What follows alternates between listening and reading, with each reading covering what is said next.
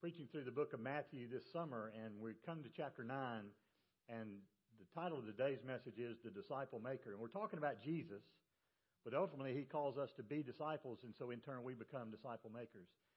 This is so important, discipleship, being a disciple. Last week I talked about the authority of Christ, and I want to start there this morning. But let me define discipleship. The best definition I came up with this past week was a quote from John Piper that said, "People need to become Christians, and people need to be taught how to think and feel and act like a Christian. That is a disciple." So you become a disciple when you come to faith in Christ, and somebody walks alongside of you for a little while teaching you what it means to be a follower of Jesus Christ. The reason this is personal is because that didn't happen to me early on. When I was 12 years old in Macon, Georgia, I professed faith in Christ, and it was legitimate. It was real. I was baptized in the church, and I stood out front, and I remember adults came by and shook my hand and said, "That's the most important decision you'll ever make." And I agree with that. The decision to follow Christ is the most important decision you'll ever make. But nobody told me anything after that. It was a few years later before we had a youth minister that came and started teaching us what it meant to follow Christ. Just simple things like how to read the Bible, where to start reading the Bible. If you're a brand new believer and you say, "Well, I got a Bible, I guess I'll start in Genesis." May not be the best place for you to start. Maybe the Gospel of John's a better place to start. And so I learned in my middle teenage years what it meant to follow Christ and to be a follower of Christ. So we're going to look at a couple of passages this morning. One ends chapter 9, and another one's in chapter 10, because Jesus is going to basically make the statement of the point of why we need to be discipled, and then He's going to teach us what the meaning of discipleship is. So let me get my Bible open to Matthew chapter 9, verses 35 through 38. Jesus was going throughout all the cities and villages, teaching in their synagogues and proclaiming the gospel of the kingdom and healing every kind of disease and every kind of sickness. Seeing the people, He felt compassion for them because they were distressed and dispirited like sheep without a shepherd. Then He said to His disciples, "The harvest is plentiful, but the workers are few. Therefore, beseech the Lord of the harvest to send out workers into His harvest." Jesus, in chapter 4, we saw Jesus was going about in all the cities around the Sea of Galilee, teaching, but more than that, healing people, healing every kind of disease and sickness, and even casting out demons. Then we get to the Sermon on the Mount, chapters 5, 6, and 7. It's kind of a parenthesis where Jesus does some incredible teaching. Then He picks back up in chapter 8 with more healing, casting out demons. And so He sees the people, and the word for people here is literally the word throng. He sees the crowd. By this point, there are thousands of people that are following Christ just to watch what He's going to do. Not all of them were following Him in faith. Some of them were just there for the show. Some of them were there to cause problems. The scribes and Pharisees. Jesus talked about your righteousness. It has to surpass that of the scribes or Pharisees. Why is that? Because all they had was a heavy dose of religion. And Jesus is going to teach us about what it means to have a relationship with a Savior and follow Him as Lord and Savior. So He's going throughout all the cities and villages, but His message is going further than He goes.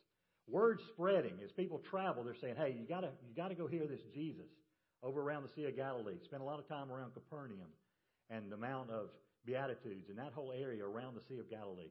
He would sail across the sea. One side was more Gentile, the other side was more Jewish, and he was going to both of them. He was even teaching in their synagogues.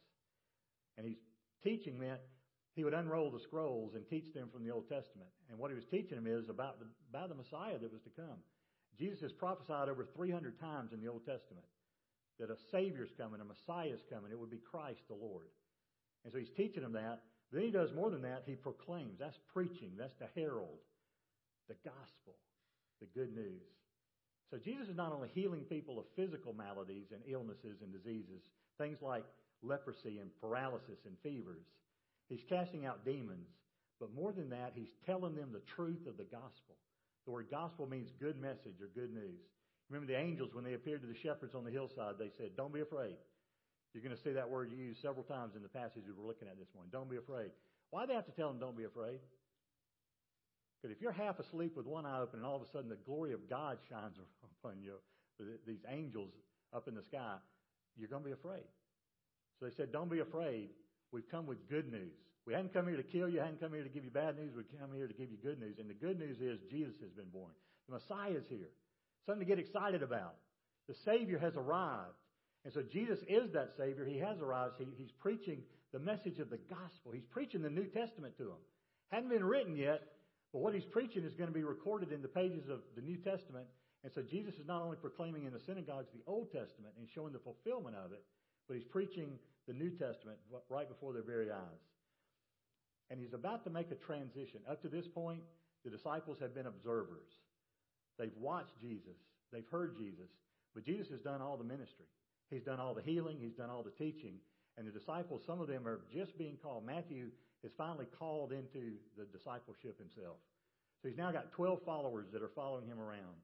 And here's what Jesus sees. He sees the multitude and he feels compassion. I want you to understand what the word compassion means. Literally, if you go to a Bible dictionary and look up the word compassion, it's going to say things like bowels and intestines. Why is that? Because they weren't real good on their physiology. Nowadays, we think more of feeling comes from the heart. They thought it came from the very depths of the being, and I think it's a better description. So Jesus has moved to the very core of his being, to literally his bowels and his intestines. He's moved. Why? Because he sees the lostness of people. If you're a child of God, if you're a follower of Jesus Christ, how affected are you by the lostness of people?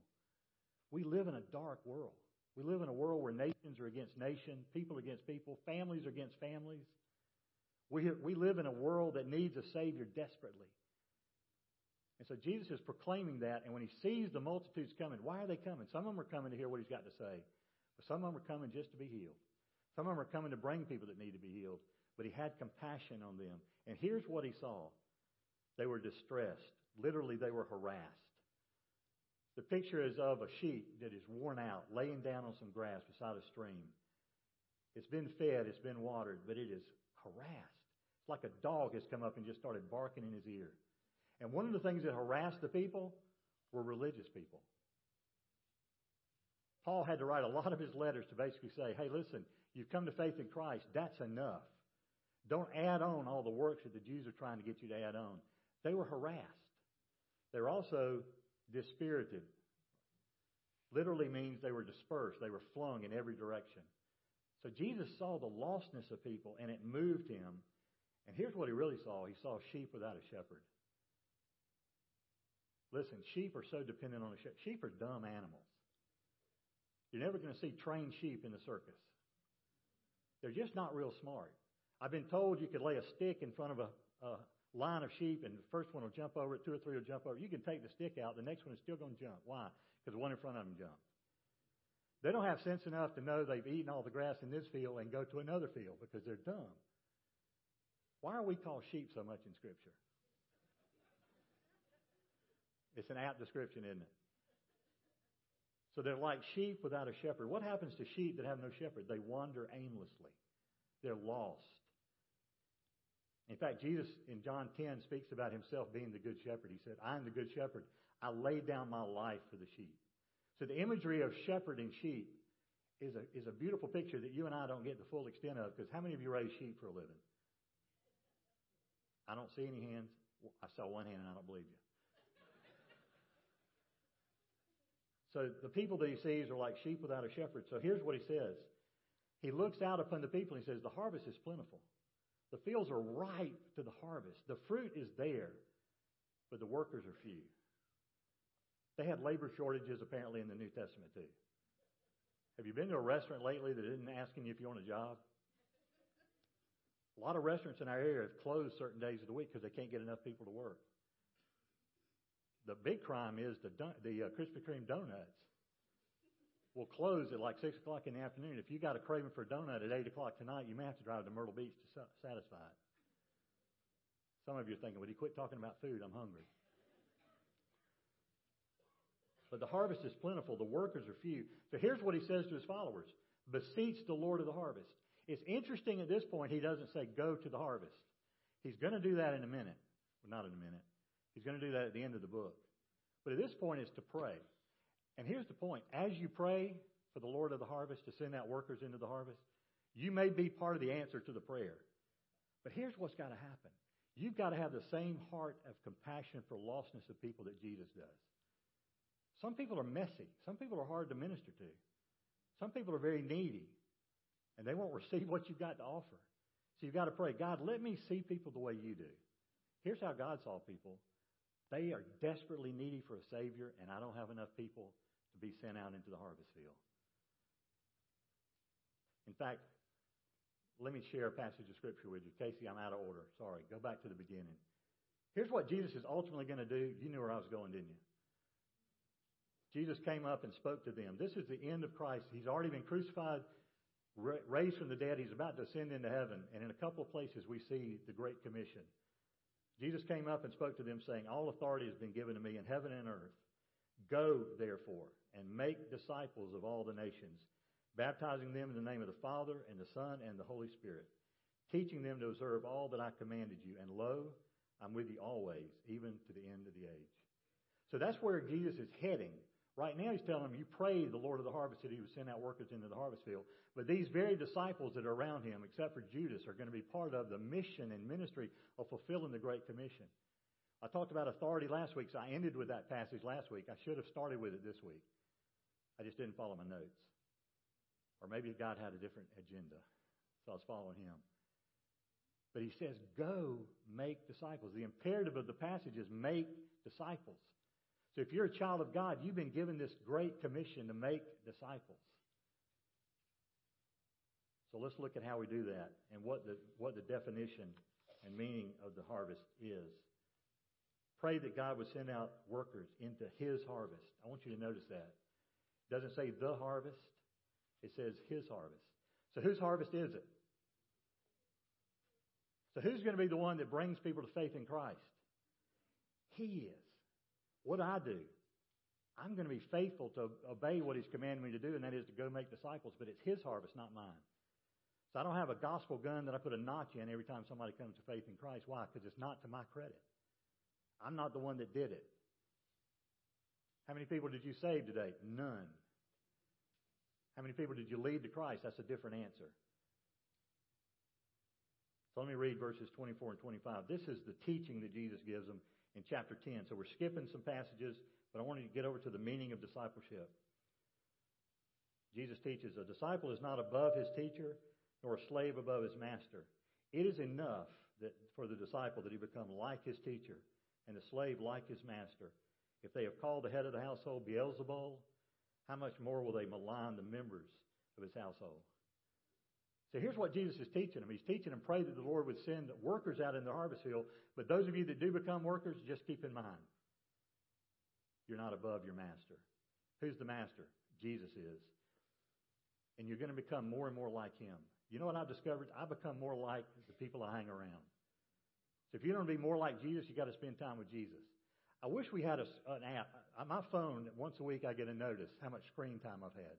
How much time I've spent looking at my computer, my iPad, and my phone. Maybe we need an app that shows you how much time you spent with Jesus this week. Because you're going to be like the person you spend most of your time with. I love seeing students that are kind of alternative. And I was like, you know, the reason they wear those clothes is they want to be different. Then why is it everybody you hang out with wears the same clothes? Doesn't make sense to me. Here's the scary thing. You're going to be like people you hang out with. Some of you are going to become a lot like your parents. Does that scare you a little bit? I was playing with my kids years ago. They were a lot younger. It was back when Steve Urkel was on television. Anybody know who Steve Urkel is? So I thought, I'll just see what they say. So I pulled my pants up real high. I walked in the room. I said, who do I look like? Without missing a beat, they said, you look like grandmother. I thought, yeah, she wore stretchy pants and she pulled them up till they couldn't pull up anymore. That wasn't the answer I was going for.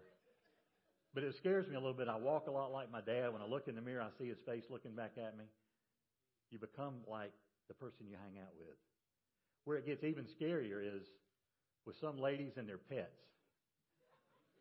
Why do they feel the need to dress their pets the way they're dressed? Argyle sweater, hat. You know the pet's embarrassed. He's going to see some friends. They're going to rib him about it. Where'd you get your Argyle sweater? From her.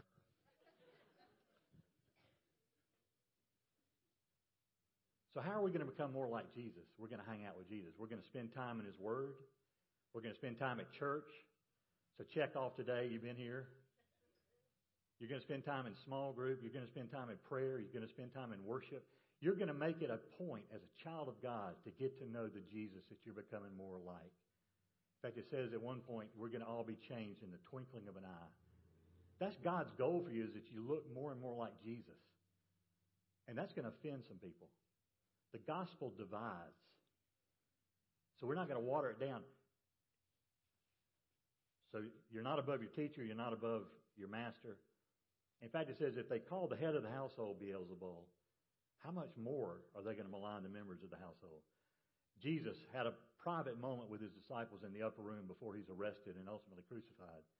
John 15, 18, and 19. Listen to what he said to them. If the world hates you, know that it has hated me before it hated you. If you were of the world would love its own. But because you're not of the world, but I chose you out of the world, because of this, the world hates you. Jesus didn't minimize or disguise the fact they would face persecution, they would face enemies. In fact, he warned them. How many of you have been called Beelzebul? Probably none of you. But how many of you face religious persecution? When people make fun of you because you're a believer, when people make fun of you because you don't do some of the things you used to do before you came to faith in Christ, that's religious persecution. It's happening around the world, and it's coming to the United States. It's still not horrible here, but there's places in the world just to claim the name of Jesus. You're going to be persecuted, harassed, beaten, imprisoned, and maybe even put to death. So Jesus said, expect that. So we're praying that the Lord would send workers out into this harvest field. You're going to be some of those workers. You just need to be prepared for the fact you're not above Jesus. What he experienced on earth, you're going to experience. He experienced persecution. You're going to experience persecution. And I can tell you how to avoid persecution. Just act like the world. But I'm not encouraging you to do that. The reason you make the world uncomfortable is because the world is dark. And as a child of God, you're the light. We've already looked at that earlier in the book of Matthew. So when light shines in darkness, it makes some people uncomfortable. It's like roaches in the kitchen at 3 o'clock in the morning. They're having a party that you weren't invited to, but if you turn the light on, they all... Why? Because they don't like the light. They do their business at dark. And the same thing's true. Maybe even with some of your friends or own family or people in your neighborhood, people you work with, people you go to school with. I'm not saying to hit people in the head with a 50-pound Bible, but if you live Jesus in front of people, you're going to face ridicule and persecution. Just be ready for it. In fact, in Acts, it said the disciples considered it. They rejoiced when they were persecuted for the cause of Christ. So let's look at the disciples' makers' comfort, verses 36 or 26 and following. Therefore, there's that word again, therefore, do not fear them. For there is nothing concealed and that will not be revealed, or hidden that will not be made known. What I tell you in the darkness, speak in the light, and what you hear whispered in your ear, proclaim among the housetops. Do not fear those who kill the body, but are unable to kill the soul. But rather, fear him who is able to destroy both soul and body in hell. Are not 2 sparrows sold for a cent, and yet one of them will not fall to the ground apart from your Father? But the very hairs of your head are all numbered. So do not fear, you are worth more than many sparrows. So Jesus tells them, don't be afraid. What he's just told them is they're going to be persecuted. They're going to be treated like he's treated, but he said, don't be afraid. Because ultimately it's going to be revealed. The goodness of you may not be revealed until you see Jesus someday, but at one point you're going to hear Jesus say, well done, my good and faithful servant. You may not hear well done on planet Earth. You may hear persecution and people making fun of you because you're following Christ. But ultimately what's hidden will be revealed. Some of you may think, nobody sees the good in me. Jesus does. And one day Jesus will say, well done. So he says, what I tell you in darkness, speak in the light. Again, you're the light. Take what you've learned from Christ and speak it to the world. Be a light. What you hear whispered in your ear, proclaim from the housetops. I learned this week that one of the ways rabbis trained their students was to stand beside them in the assembly and speak. And the training rabbi, the one being trained, would just repeat what he heard. And so Jesus is using something they were familiar with to say, listen, if I whisper it in your ear, go to the housetop and proclaim it. That's the way news spread back then. They didn't have cable. They didn't have the internet. So you go up on a housetop and in a loud voice you proclaim whatever. Hey, enemies approaching or friends are approaching. Hey, we're having dinner tonight. Whatever it was. You'd shout it from the rooftop and people could hear it a long ways off. That's what Jesus is saying. What you hear from me, proclaim from the housetops. And don't be afraid of people that the worst they can do to you is kill you. I'm not rushing for that. I'm not wanting that. I'm not asking for that. But if you depart this earth today and you're a child of God, where are you going? You're going to heaven to spend eternity with God. That's good news. And he talks about how God notices things, like a sparrow doesn't fall to the ground without God noticing it. And 2 of them are sold for a cent. You're worth much more than that. God loves you. You're worth more than many sparrows. In fact, He didn't come to die for the sparrows. He came to die for you. Then I love the next one because it hits me in the heart, or more the head. The hairs of your head are numbered. That's becoming easier for me. I read this week that the average human head has 140,000 hairs. Mine are all in the shower. I'm down to like triple digits now. Some of you have more than 140,000. Some of us have less than 140,000. But what Jesus is saying is, as intimately acquainted as God is to know how many hairs on your head, He knows everything about you. He knows what you're going through. He knows the persecution. He knows the hardship. He also knows your faithfulness. And it does not escape His notice. So don't fear. God's got this. Don't be afraid. And then I'm going to close with just the last couple of verses. Therefore, because of what He said before this, everything leading up to this, Jesus, just 2 verses, verse 32 and 33. Therefore, everyone who confesses me before men, I will also confess him before my Father who's in heaven. But whoever denies me before men, I will also deny him before my Father who's in heaven. What's Jesus saying? Those of you that confess, what does the word confess mean? It means to affirm, agree with, acknowledge. The greatest example we see in the New Testament of somebody who didn't do that was Peter. When Jesus says, you're going to deny me 3 times before the rooster crows. And Jesus denied him 3 times. No, I'm not with him. And I doubt many of you are going to go around and say, no, I don't know Jesus, if you do. But by your silence, you're not confessing Christ. Your life is good. There's a quote attributed to St. Francis of Assisi. The best knowledge is he never said it. That is, share the gospel if necessary, use words. The words are necessary. You've got to open your mouth and tell people the reason for the hope that is within you. It's not enough just to live a good life and think that's enough. Now, I'm not telling you got to beat people in the head with a 50-pound Bible. I'm not telling every time you get with somebody you got to give them a 1-hour lecture. But be ready to give the reason for the hope that's within you. Be ready to tell people the good news. And you say, I don't know the whole Bible. Well, I don't either. I've been studying it for a long time, but you can at least tell them, all I know is I once was lost, but now I'm found. Let me tell you what happened to me. And Jesus says, if you'll do that, I'll confess you before the Father. Isn't that good news? That means that Jesus, one day, you're going to face Jesus, whether it's at His return or before that. You're going to face Jesus in heaven, and He's going to look at the Father and say, this one's mine. Isn't that awesome? Jesus doesn't just pick the perfect people of the world. He picks people who need a Savior, and He forgives them. He shows them mercy and grace. And when we face Him one day in heaven, He's going to look at the Father and say, this one's mine. So let me close with just some application thoughts. Answer the call. If you're going to be a disciple maker, first of all, answer the call. Isaiah, in chapter 6 of Isaiah, sees the Lord high and lifted up. He sees the smoke filling the temple, and it overwhelmed him. He said, I'm a man of unclean lips. I live among a people of unclean lips. And then God says, who shall we send and who will go for us? Here's what Isaiah said. Just confessing his unworthiness, he says, I'll go, send me. Are you willing to do that? If you're a child of God, you're already a disciple maker. Just fulfill the role of disciple maker. Number 2, go. Literally the word in Matthew 18 or Matthew 28, verse 18, 19, and 20 is as you go. Listen, you're already going. You're going to school. You're going home. You're going to your neighborhood. You're going to work. You're hanging out with friends. You're already going. As you go, make disciples. Discipleship starts before conversion.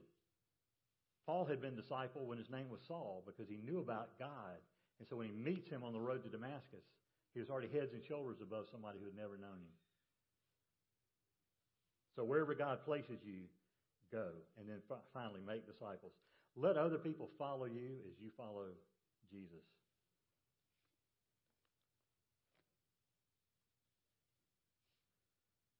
This one's mine. This one's mine. Hear the words of Jesus someday confessing you before the Father. Let's pray together. Bow your heads with me.